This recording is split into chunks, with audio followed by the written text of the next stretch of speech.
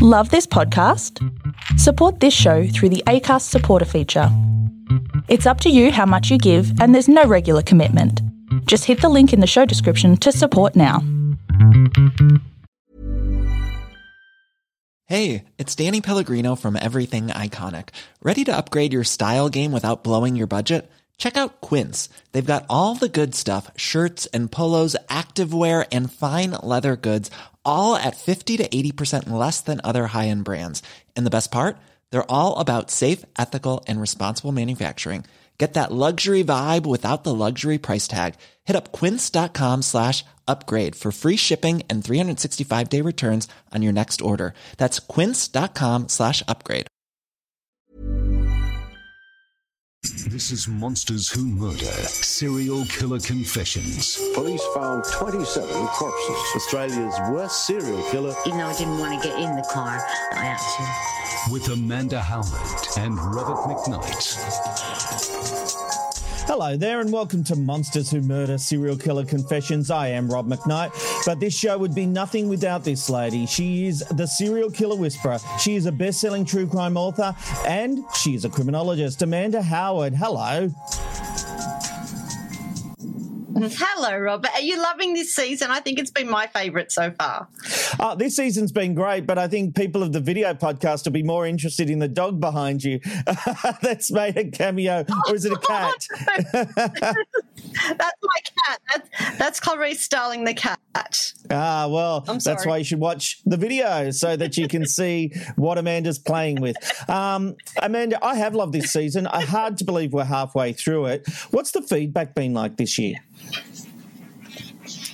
It's been really, really good, and this season in particular, we're getting a lot of vocal theories and processes. There's been a lot of talk about your Russian accent from the last season. They're wondering if they're going to see it again, and basically everyone has sort of had a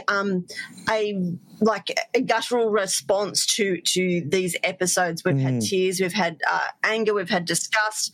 People really are seeing the different side of what we do, and I think it's really interesting to bring these different sort of perspectives into it, because it just allows us to sort of dig deeper and to show how different patterns can be, and that it's not always one size fits all. Oh, for sure. And the I-10 case that we're covering with Leslie Merritt is quite interesting. This is part 2 of it, of course. But it's really interesting because he is really claiming his innocence. And I was really thinking about this since our last episode, and he seems so genuine in his denials.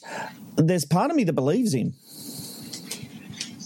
Okay, hope that's a small part, but we'll see where it goes, because it's going to have a couple of twists between now and then. Okay, well, we'll see what happens shortly right here on Monsters Who Murder, Serial Killer Confessions. In the meantime, let's get into the news.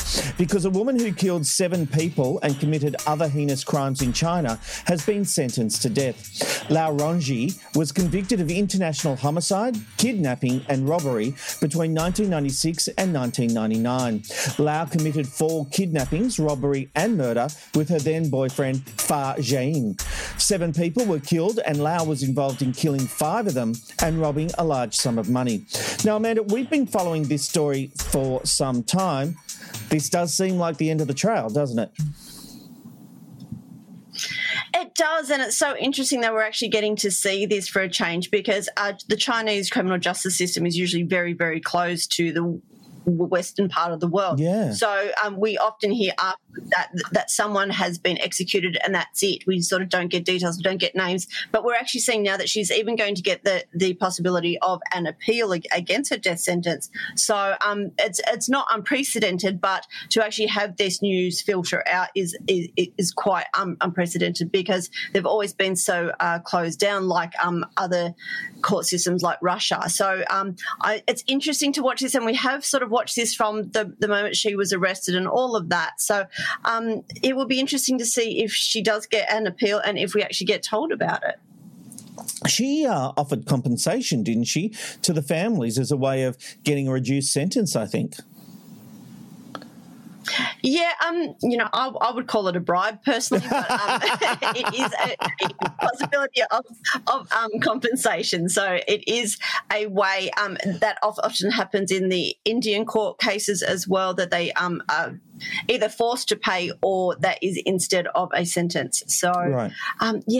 It's just so fantastic to see these. It's not exciting because people have died, but it's interesting to see that we're actually getting enough information, not just a name, and that's it, which is what we've had for decades. All right. Moving on, and a serial killer in Russia has been jailed for life after a murder spree which saw him crush the skulls of 6 people in 17 days. The victims of 30-year-old Anatoly Sharonov had been hit up to 50 times in the head with a sledgehammer, and their bodies were found in cemeteries all wasteland. The victims were all male and mainly homeless.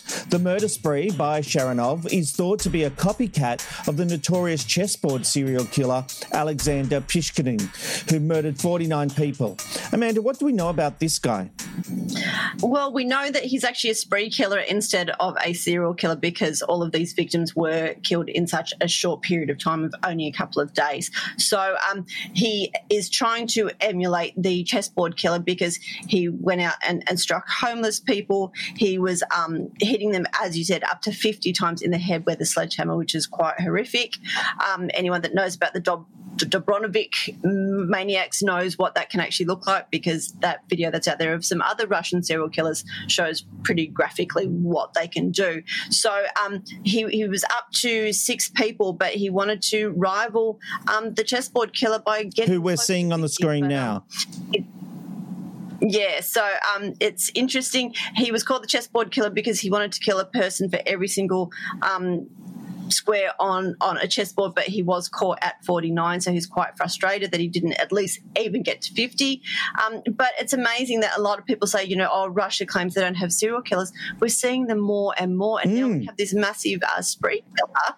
It's just, he's almost a mass killer because of how close they were together, but because it was over 2 weeks, there was breaks, and like the chessboard killer, he was also dumping his victims in graveyards and cemeteries, whereas Alexander was dumping his victims in parks. So they have this sort of morbid excitement and thrill that they get by posing these victims and leaving them for the public to find. So it's very hard to hide a killer that does this when it's there for everyone to see.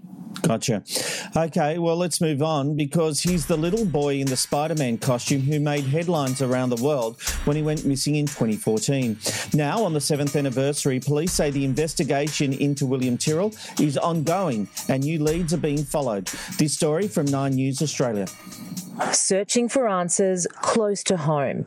Police returned to the Kendall property where William Tyrrell vanished 7 years ago. The investigative team is here together with the local detectives and also with the forensic personnel to have another look at the scene here and also the area around Kendall.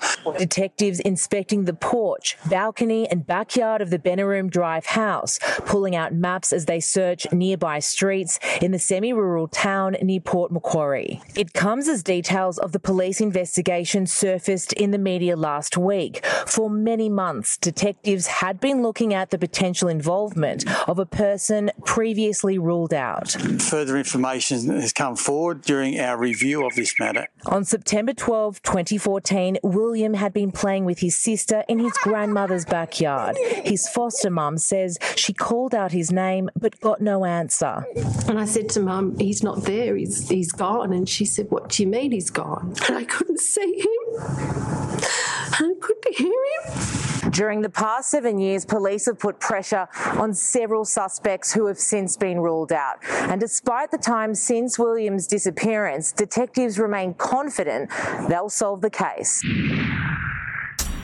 Meanwhile, the foster parents of William Tyrrell have hit out at an assertion by police that they are closing in on a new suspect in his disappearance, labelling the claim fake news. According to the Daily Telegraph, the couple, who cannot be identified, released a statement saying, "Once again, we are forced to watch others objectify William for personal gain. To publish unverified claims without consideration to the hurt that articles of this nature cause is disrespectful and devastating to anyone who knows and loves William. It comes as the inquest into William's disappearance and presumed death has been halted due to police identifying a new suspect. Amanda, this all seems very messy. Part of it to me seems like police pontificating on the 7th anniversary, saying we're still out there doing something. They're saying they've got new leads. The family are saying you're putting us through hell again. It's very, very messy to me. It is, and it's exactly what you're saying. This is an anniversary, so they do like to put the focus back on the case. They do this around many of the cold case anniversaries just to see what can come up, because sometimes, someone can say, oh, well, we're looking at a new suspect, or like they said, they're a suspect that we had ruled out. And so people sometimes are then prompted to think, well, I actually spoke about a different guy and you haven't actually said anything about this suspect. I think it might be. And so it can sometimes encourage people to come forward. We know there is a $1 million reward for information that leads to a conviction in this case, but really it's just an anniversary piece. I think it's nothing more. They can say, oh, we have a new suspect. It's really just part of an awareness program more than anything else until we're verified. And the fact that they claim that they have halted the inquest because of this, it raises some questions that there is just an absolute mess behind the scenes on this one. Yeah, but if they are pausing the inquest, that would have to suggest that they really do have new information, wouldn't it? Well, you would say that, except that most cases have been paused because of COVID restrictions and things like that. So the fact that the case is paused doesn't really mean that they have a new suspect. And even if they do, they're not going to come out and say, we're looking at Joe Smith for this now. Please, I'm using that as a John Doe name, not as a person of interest. Gotcha. But, it's just that they just do this. And as you said, it's a mess. This has been a mess from day one. We know that police have been fired over this. We know that people have come out and spoken about other people. We know that there is a previous history of abductions with William. There's all of this messy stuff that's happening that, I do hope that we get an answer, but I don't see it coming soon. But who knows? This new suspect might be the one, and they're going to dot their I's and cross their T's, and we get there. Well, let's hope so. It would be nice to get some closure on this case. Don't forget, you can subscribe to Patreon to get brand new episodes of Monsters Who Murder a week before everybody else. For just $5, you get the full back catalogue and you get early access. $10 gets you all that access, plus a special Facebook group with Amanda and bonus material. $20 will get you a monthly video call with Amanda and other fans of the podcast. $25 will get you access to the video cast plus all those benefits as I've previously mentioned, and $50 will get you a one-on-one chat each month with Amanda. We love our fans and we are grateful for the support people have shown us through patreon.com/MWM Confessions. But if you just want the video cast, well, that comes out a week early too, and you can get that by going to mwm.uscreen.io. You can buy individual episodes for $5, or you can take out a monthly subscription for just $15 where you get access to everything. All right, in a moment, we're going to look at the I-10 shootings and the interrogation of the main suspect. Life is full of awesome what-ifs and some not so much, like unexpected medical costs. That's why United Healthcare provides Health Protector Guard fixed indemnity insurance plans to supplement your primary plan and help manage out-of-pocket costs. Learn more at uh1.com. This is Monsters Who Murder, Serial Killer Confessions. Police found 27 corpses. Australia's worst serial killer. Even though I didn't want to get in the car, I had to. With Amanda Howard and Robert McKnight. We now continue with part 2 of our look into the I-10 freeway shootings, which took place between August 29 and September 16, 2015. Phoenix, Arizona was a state in fear after several cars were struck by bullets. Investigators believe they had found the man behind the shootings, 21-year-old Leslie Merritt. He was arrested, and the following day, police announced that Merritt's gun had been matched to 4 of the 11 shootings. They charged him with 15 criminal charges linked to the shootings. Amanda, what we saw in our last episode was a man who was being grilled by police, but he was certainly acting like a man who believes he isn't guilty of anything. Yeah, he was really questioning what they were saying to him, and they were talking about, but you weren't at work on these days, and we have your gun, and we know when you did have it, and when you didn't have it. But he seemed to have an answer for everything they asked. But at the same time, he wasn't asking why he had been arrested, so he either knew and didn't want to say, or he had no clue. So it's one of these cases that just it has so many twists and turns, and it's just amazing to see this officer just sort of go with all of this information at him and revealing his cards, I think, a little too early. Yeah, indeed. Well, we left at the midway point of the interrogation, but as we pick up, everything changes. So this guy Chavez, has he ever gone and taken your car out? Has he gone? Fuck yeah, dude. A job site's down there. Go ahead, man. Go. You gotta go to the bathroom, take my car. Okay. So, like, has he ever gone? What? My fucking gun's under my seat. God damn it.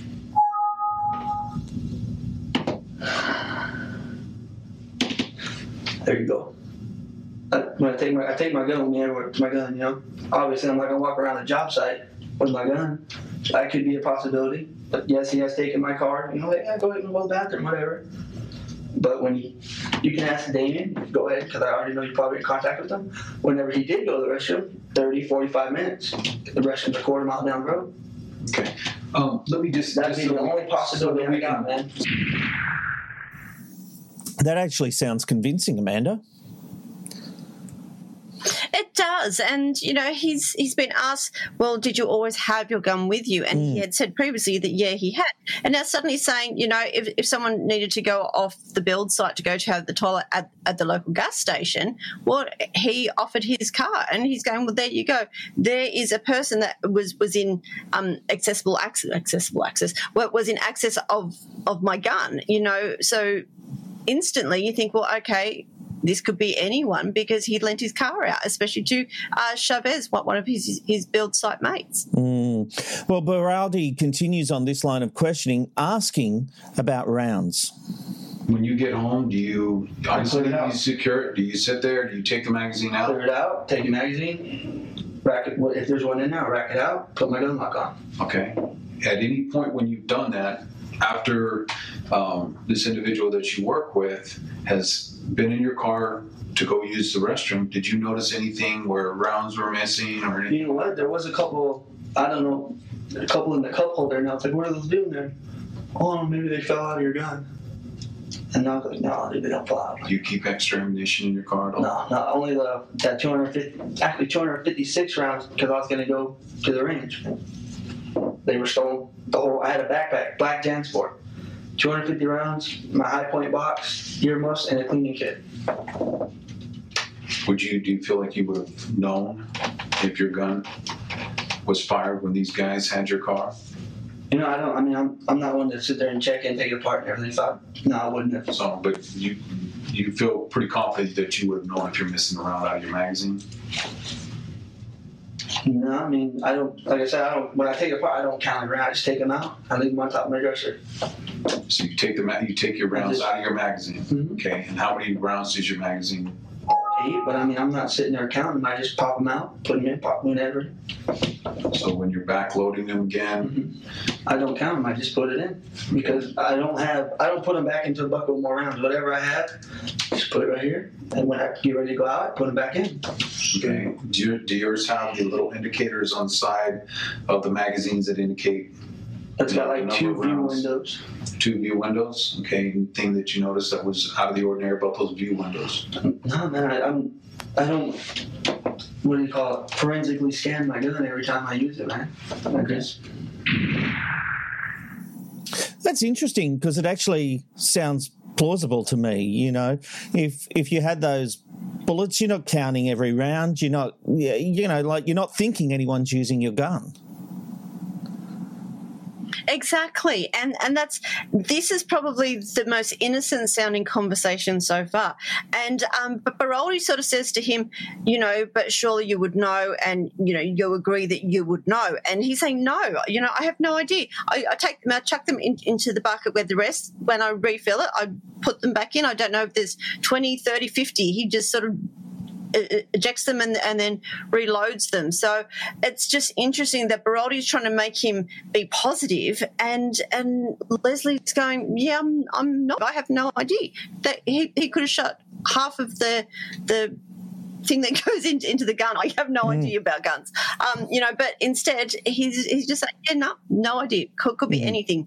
Yeah, which is sort of fair enough. Well, look, the two officers decide to leave Merritt alone and head out of the interview room, with Beraldi reminding Merritt that he agreed to a polygraph. They then return 15 minutes later, and Beraldi is now in a very different headspace, and the tone has changed.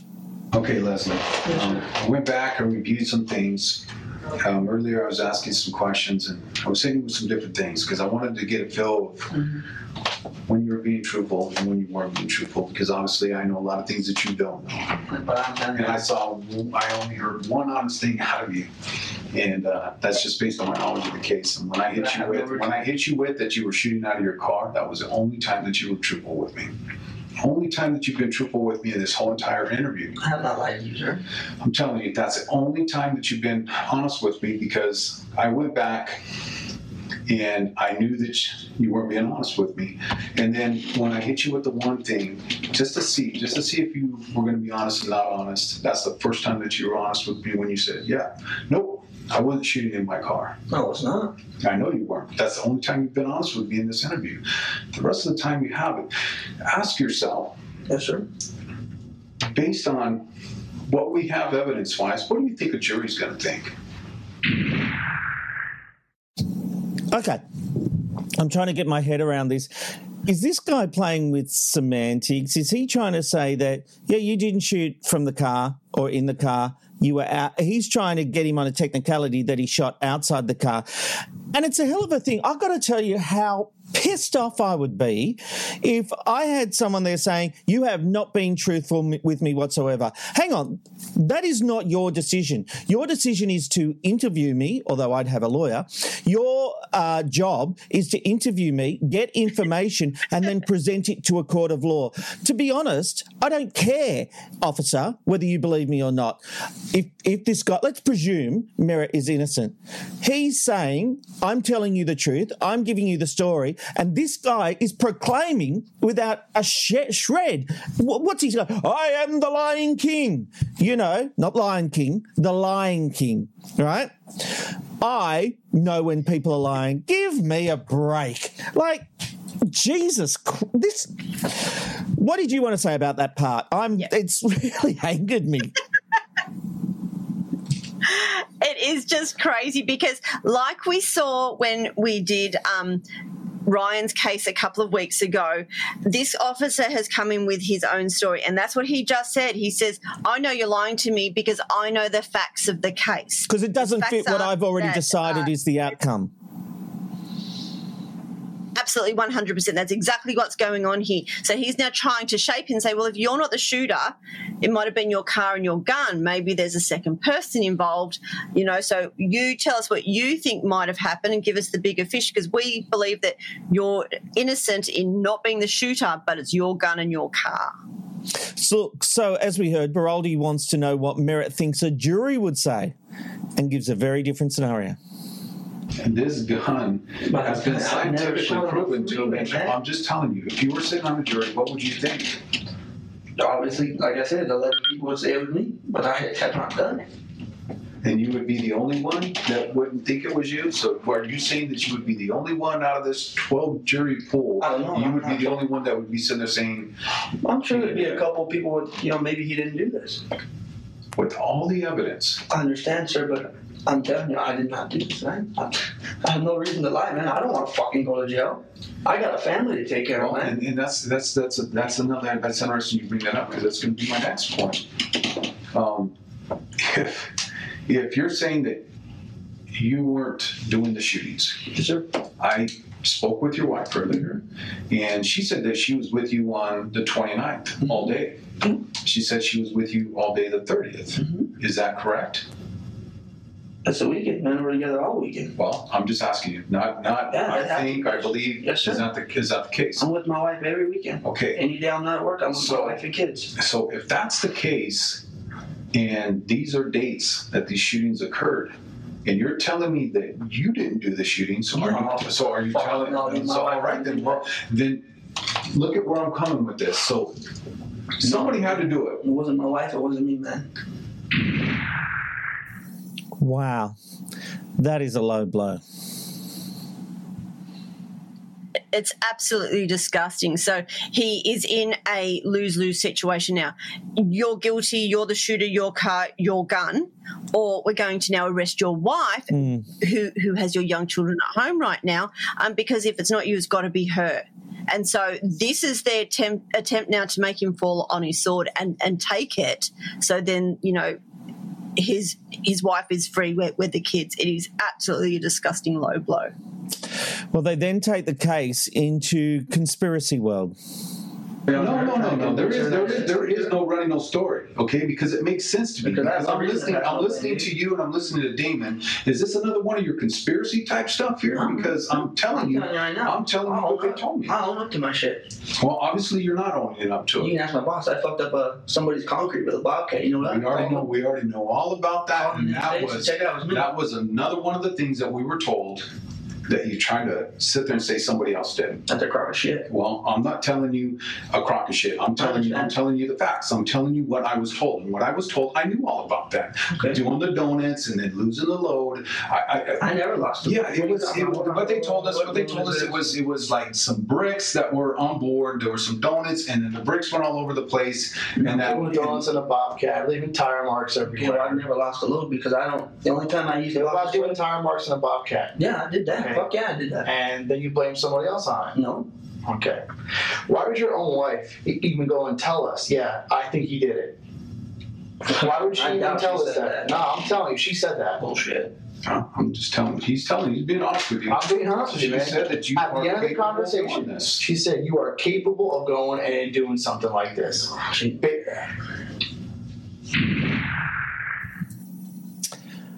Okay, a couple of things. Did the wife say that?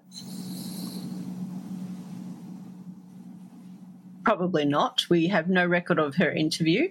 So, again, I think it's just about pulling rabbits out of a hat to see what he's going to say to this, because he did, like, he out and out said, no, she didn't. Like, not that, no, I'm not the shooter. He said that she didn't say that. So that's an interesting response to that question. Sure, but there's a power play going on here. Barowdi is trying to show him, we know everything. We know about the donuts in a bobcat. And while it looks as though they're losing focus, this is a complete power play to say, we have control. Even your wife thinks you're capable of this. The one person who you would expect to have your back, she thinks, yeah, maybe.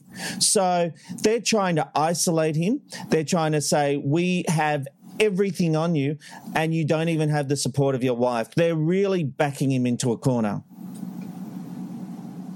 They absolutely are. They want to get a rise out of him, because they're now saying that he's doing these shootings because he gets pissed off and goes and shoots up cars. So they're now trying to poke the bear. They're trying to get him to snap. So they're going to keep pushing and pushing while he's trying to talk. They're just talking over him and say, yeah, don't tell us about the donuts, because we know about you doing donuts. I don't know if the US knows that terms, but it's doing like circles and fast circles, basically, usually in a car, creating skid marks.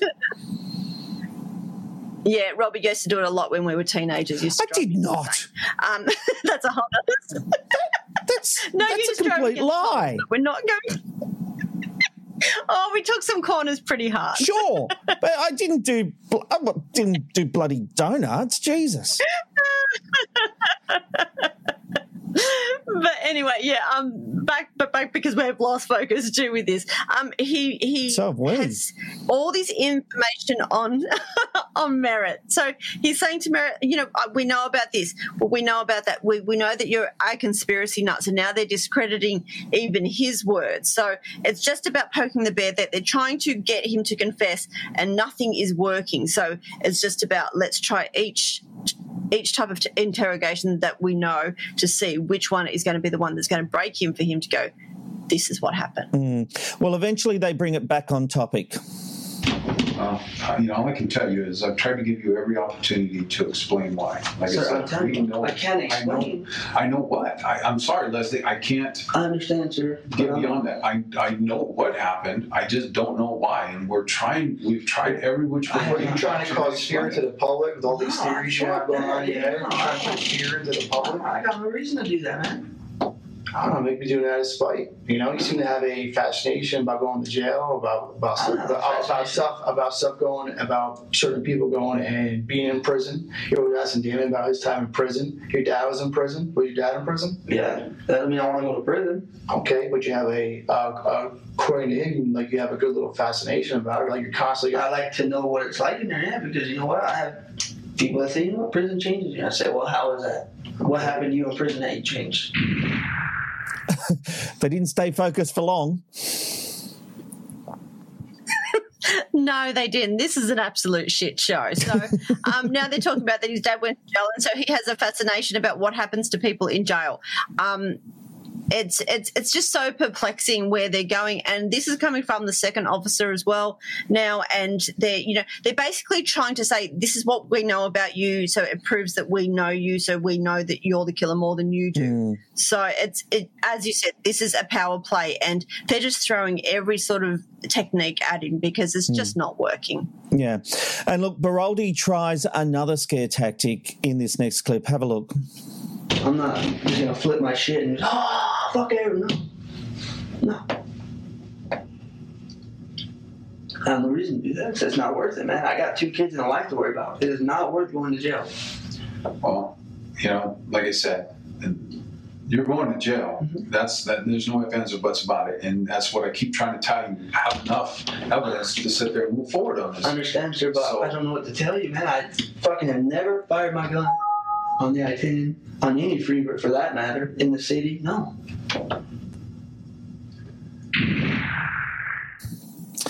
Interesting tactic. I've got to say, if I was mayor, I would say, well, then I think we're done. There's nothing to talk about, surely. Yeah, exactly, because he's now saying, well, you're going to take me to jail, you're not going to take my word for it.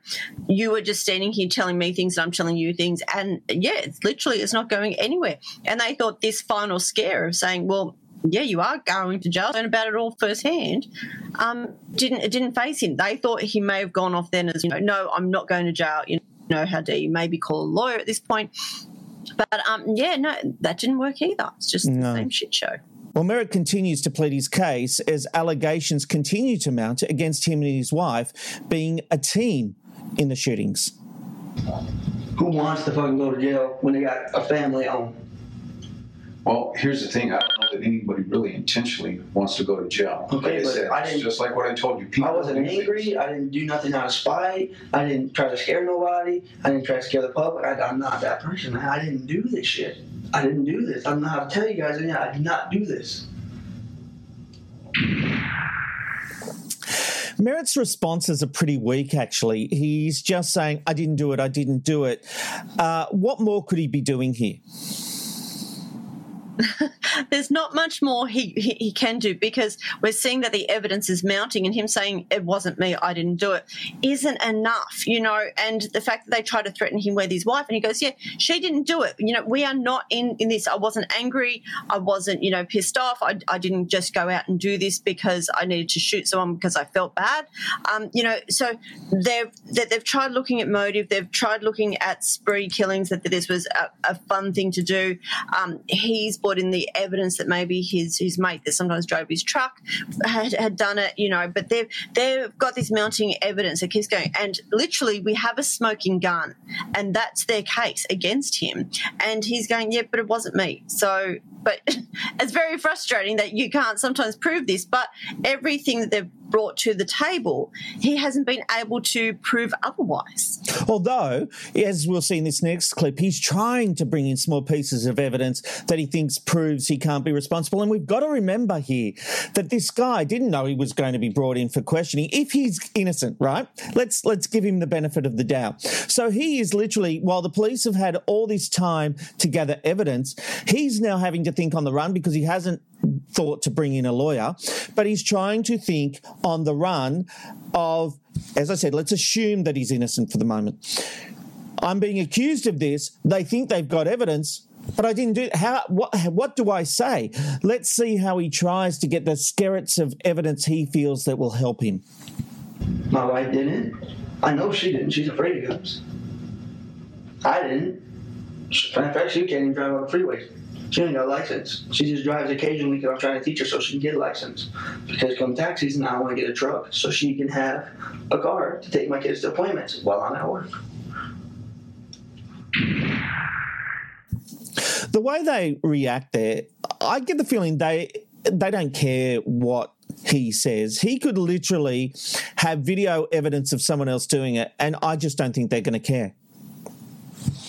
No, because they've made their decision, and that's what they've said over and over again. We know you did it. So there's no use us sitting here and having this toing and froing because we have the evidence. We have your gun. We have the ballistics. We have everyone saying that you're a hothead, that you like to blame other people for things that you've done, that you do go off, half-assed sometimes and get the shits and throw things around and do donuts in forklifts and all of that.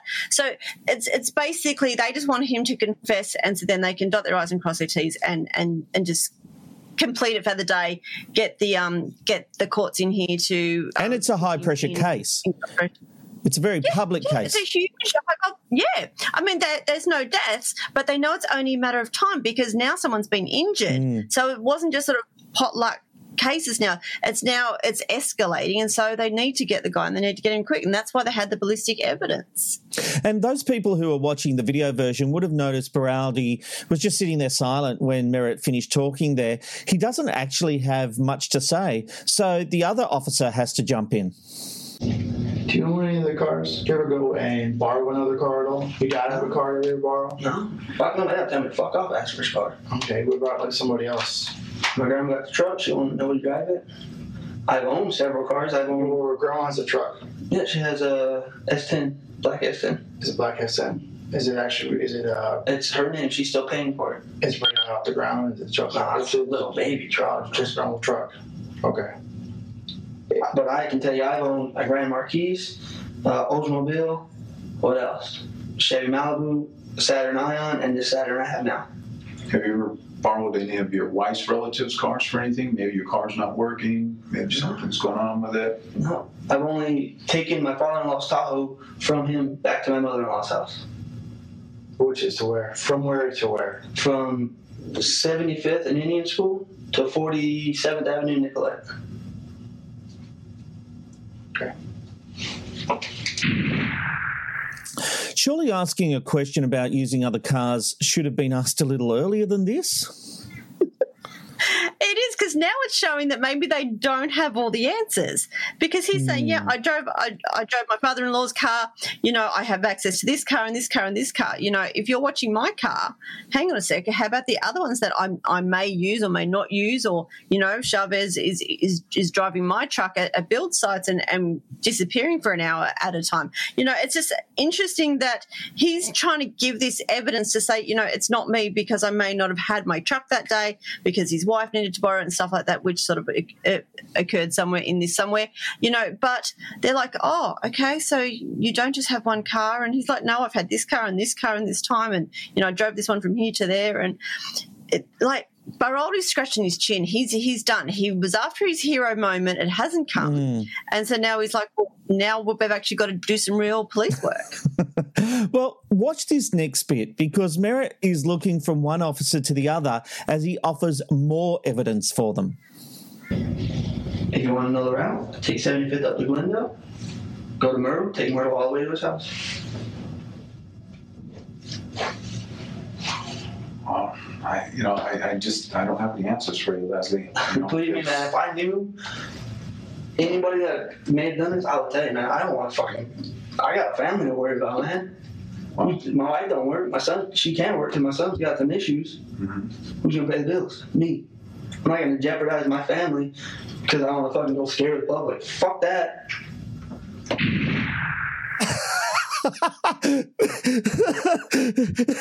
These guys are dumbfounded.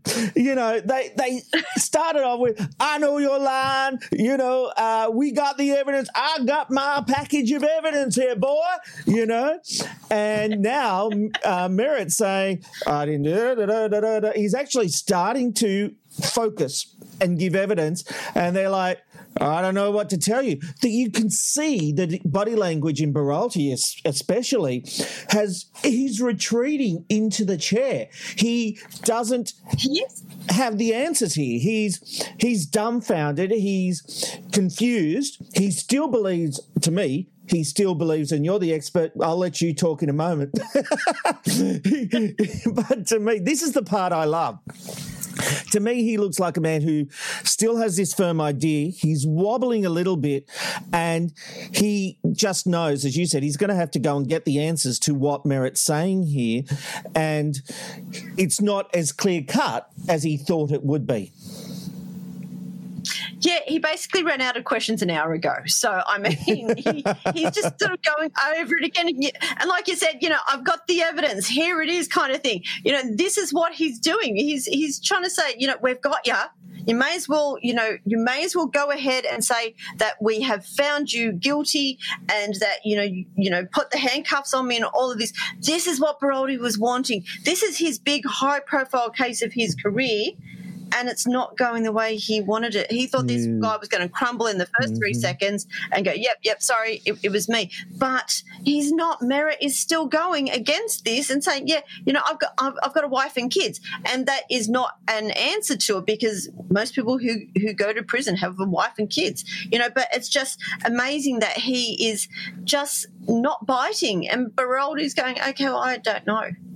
And Beralti's big playback to all this as he's losing the interrogation is to say, we've got the evidence. Let's have a look.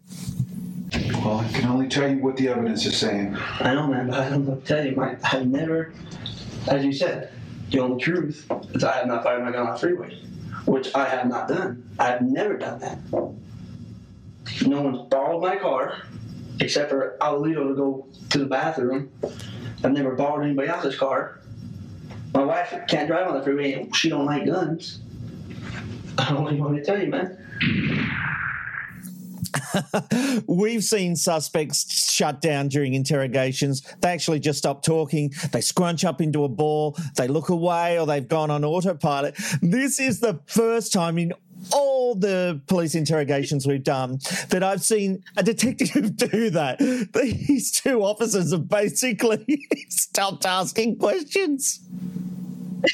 Yeah, it's amazing. And this is not like this is a 12-hour interview that we've edited down. This is literally only 1 hour into a 1 hour, 20-minute interrogation. And he's like, basically, he wants them to ask questions so he can provide his evidence, but they're done. You know, there's no, yeah, you got me. It's just not happening. And so they're like sitting there dumbfounded because it didn't go easy like it would in TV shows. Yeah, basically. Look, I've got to say, I believe this guy. 100% believe him. And look, this is going so badly that when Merritt refers to their evidence, they get confused. You know, I'm no lifted truck. I don't know what to lift the truck. Okay, what does a lifted truck have to do with anything? He mentioned a lifted truck. He said, when I said my girl's truck, it's not lifted or anything big off the roof. Oh, he's just trying to get an idea of what the truck looks like. Yeah, I'm not. I don't know what to tell you, man. Those officers have run out of steam and they're trying to cover. Oh, he's just asking that because, you know, we're asking some questions, basically. Literally, they're asking him what his truck looks like because they don't know what it looks like. That's literally what just happened. They're like, you know, oh, is it blue or is it grey? Or, you know, and they're like, oh, and it has a boot on it. You know, like they are totally dumbfounded and really. They just want to leave this room. It's not happening, and they're now embarrassed because it hasn't gone the way they wanted it to. And I was cracking up by this point watching it. I certainly am. And then Merritt brings up Chavez again as a possible alternate suspect. I mean, like I said, the only time it could have been is if Alito took my car and got on the freeway. That's all I can tell you. I would not do this, dude. It's not me. And why would he do that? Fuck if I know. I don't. You know this person better than I do. Tell me about this guy. He got a stressful life. He got 6 kids and fucking cheating life. He got stressful. I ain't got a stressful life. Oh, has he ever mentioned anything to you that he was out there using your gun, shooting cars on the freeway? Hell no. Okay, let me get this straight. Chavez was known to use Merritt's car. Merritt had said ammo had gone missing, but because Chavez didn't confess to Merritt that he was the I-10 shooter, then he can't be a viable suspect. Yep. So I cannot believe they're saying, but he didn't tell you he was shooting with your gun. Like, we have this high-profile case going on in our state, and, you say this guy uses your car, ammo disappeared, your Winchesters or something did it a week before all this happened. But, surely if he was using your car and shooting people, he would have told you. Like, their logic has just gone out the window. They're really just trying to clutch at straws. Absolutely. And then when they've run out of questions, the other officer returns to the very first question about August 29. So in an hour and 10 minutes, they haven't had their first question answered, and straight away, Merritt destroys their theory in one fell swoop. But, you have no reason to believe that he was using your gun to shoot cars on the freeway, do you? No, but I'm just giving you answers I got, man. They're in my head. Mm-hmm. I have never fired my gun on any interstate, freeway, or highway ever. Okay, so we go back to August 29th. Mm-hmm. What were you doing on that day? Do you know what? I did pawn my gun on August 29th. Because we were at home, my daughter's crying, and I said, "What's wrong?" "Oh, she don't have no formula." I said, "Let's go pawn the gun and get the formula." I bought formula and some sandwich shit so I could eat at work. Put like $15 in my gas. They've got nothing. And we talked about this. Beraldi was all excited. Now he's sitting there absolutely clueless. So their whole case was that this gun was in his possession when this was happening on August 29th, and now Merritt's come forward and go, "Hang on, I didn't actually have my gun, I pawned it, so your research is shit." It's just, this was not where I thought this case was going to go. It was so fantastic. No, but look, both officers are now totally lost. They decided to leave the room. They come back 13 minutes later with only one more question, and Merritt gets them on that too. All right, Leslie. Yes, sir. Just kind of like a final question here for you. It's really not a question of the gun that was used or the rounds that was used. We know it was your gun. What the question comes down to is this: was your finger on the trigger? And then if so, and then if not, whose finger was on the trigger? Because we're going to get a physical characteristics order. We're going to swab you. We're going to get DNA on the gun. We're going to get DNA on the cars. Okay? So that's the question I have for you. My DNA is on the gun because it is my gun.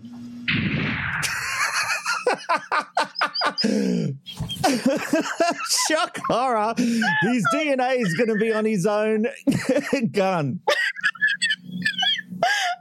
Yeah. They didn't even think of that. That's how amazing these two officers are. So it's just I was wetting myself by this point watching this. It's like, duh. It's like these officers, right, that's it. DNA is going to do the final part of this. We've got ballistics. Now we're going to have the DNA. Yeah, it's my gun, mate. You're going to find my DNA on my personal property. That's like saying, we're going to check your underwear to see if your DNA is on your own underwear. I mean, geez. I've got to say, this other officer's been quiet. And when someone's quiet, you might think they're stupid. And it's better to not open your mouth rather than speak and confirm my suspicions. We have Tweedledum and Tweedle even dumber here. Like, seriously. We really do have another pair of contenders for the Cole Hep Detective Award for stupidity. So, Look, let's see what happens when Beraldi concludes the interview. I have not shot on any freeways. No one in my car or my family, my wife, nobody has shot my gun on the freeway. I don't know what to tell you guys, man. All I can tell you is me and my wife did not do this. I don't know what to tell you guys. Well, I'll be honest with you, Leslie. I don't think your wife did it either. And I feel pretty confident. And I think that was a question that only you can answer. You know, we know that your gun was involved. I understand. In the shootings on the freeway. But I'm telling you, I did not. And as Detective Falcone said, either your finger was on the trigger, or you know whose finger was on the trigger, and you witnessed it. And if you're going to sit here and tell me I don't know, then there's nothing else that I have, because I've given you every opportunity. The only person that has ever held my gun besides me or my wife is Abuelito Chavez. That's the God honest truth. And that's on the way to work or on the way home. He's like, oh, we're going to check your gun. I'm like, yeah, don't be fucking with it, though. Well, here's the problem, though. You don't work weekends, right? No. You didn't work the weekend of the 29th of August, right? And you didn't work Sunday, August 30th, did you? Okay. Well, those are the dates that we're looking at. You know two of the days that we're looking at. Can you just tell me this? Is Labor Day this year, was it July 1st? It was the 7th of September. Never mind then. All I can tell you, sir, is I did not do this. I cannot tell you who did it because I really, honestly do not know. I don't know how to explain this any other way.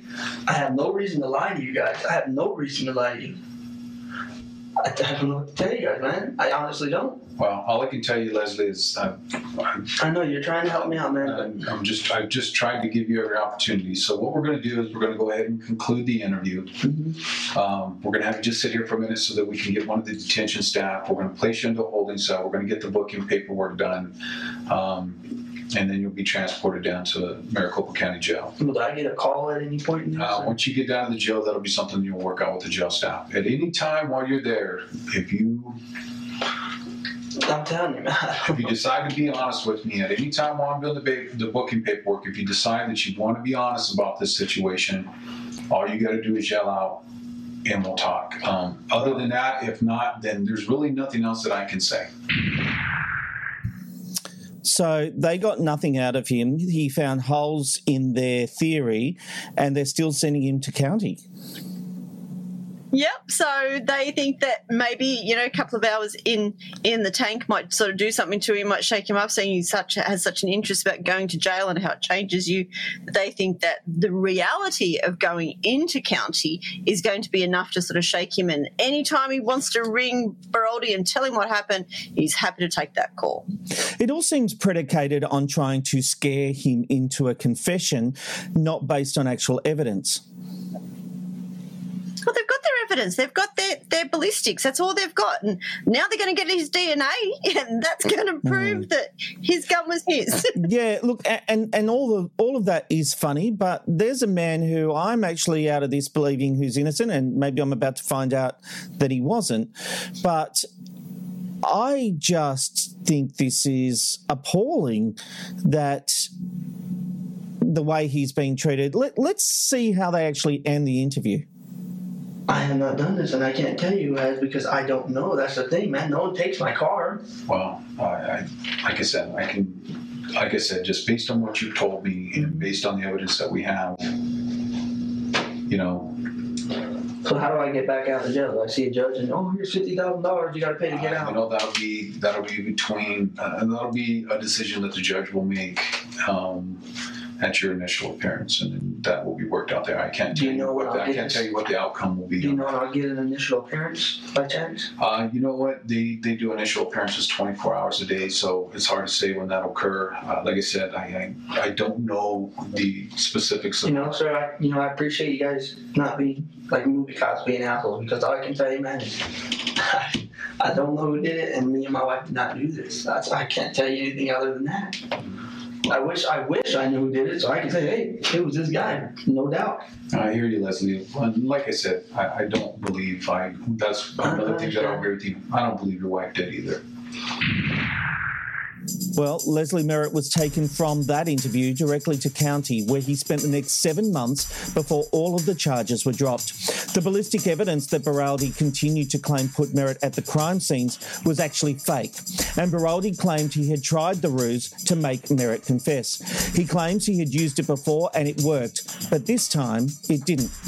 Further ballistic testing did not identify Merritt's gun as the one used in the shootings. When news broke about the case falling apart, this is how ABC News 15 in Arizona reported it.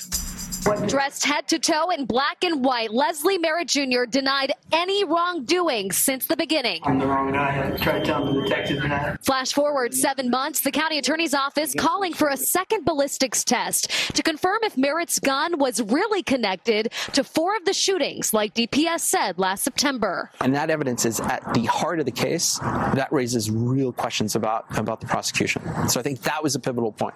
At that pivotal point, Merritt walked out of jail with no bond needed, only an ankle monitor. If you can use the state's evidence against them, that sometimes can be just absolutely devastating to a prosecution. And now the real questions begin, as legal experts say it's too soon to point fingers at DPS, the county, or the state. They're going to sit down and they're going to say, were there mistakes made?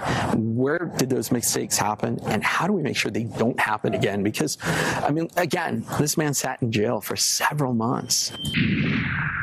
In November 2020, at a civil trial against the state for a false arrest and imprisonment, Merritt spoke of the trauma that the publicity of the case had on his life, which even included the governor, Doug Ducey, tweeting saying, "We got him," just moments after his arrest.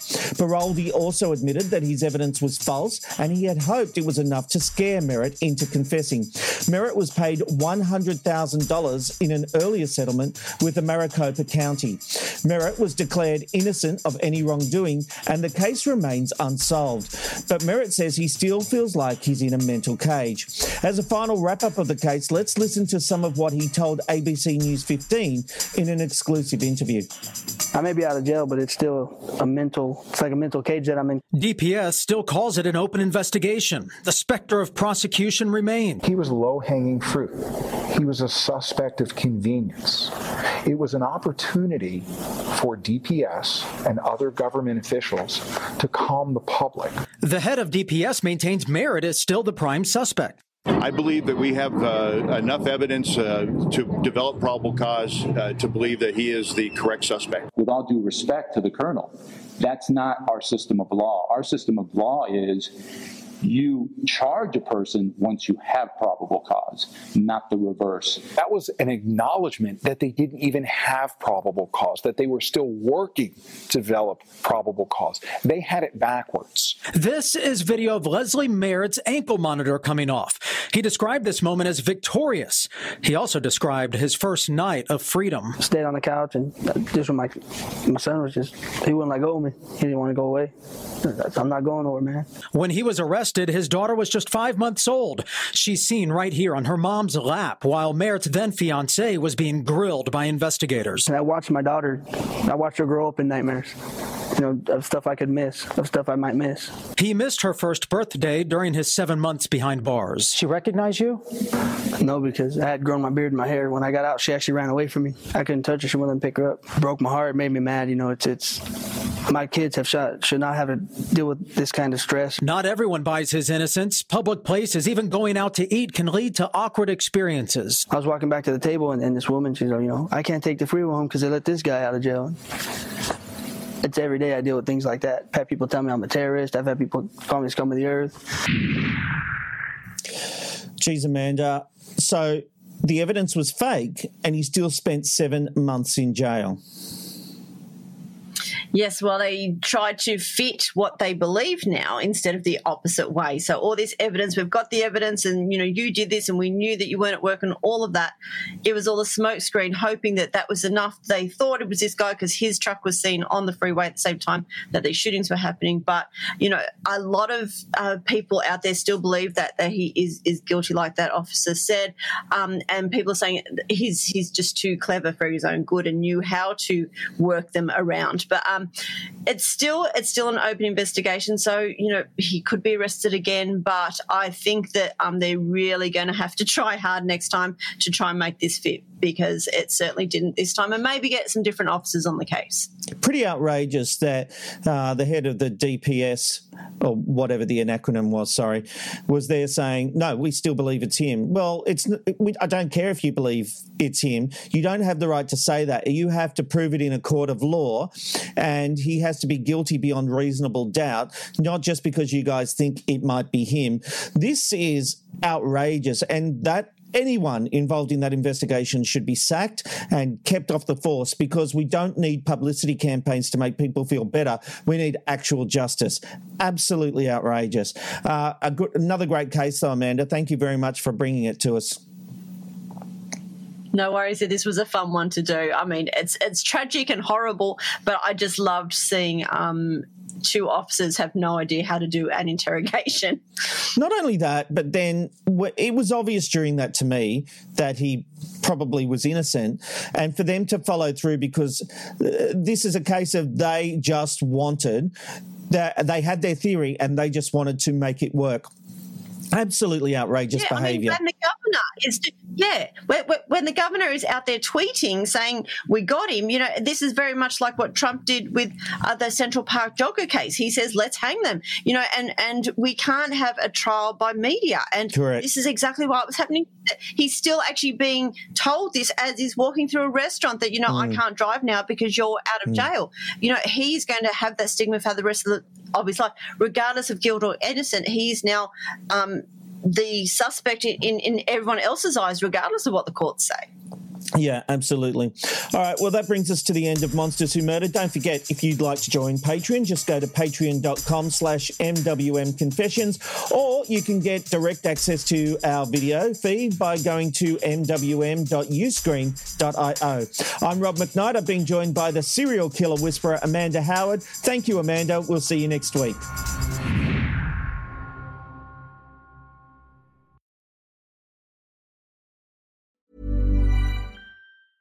Hey, it's Paige DeSorbo from Giggly Squad. High quality fashion without the price tag. Say hello to Quince.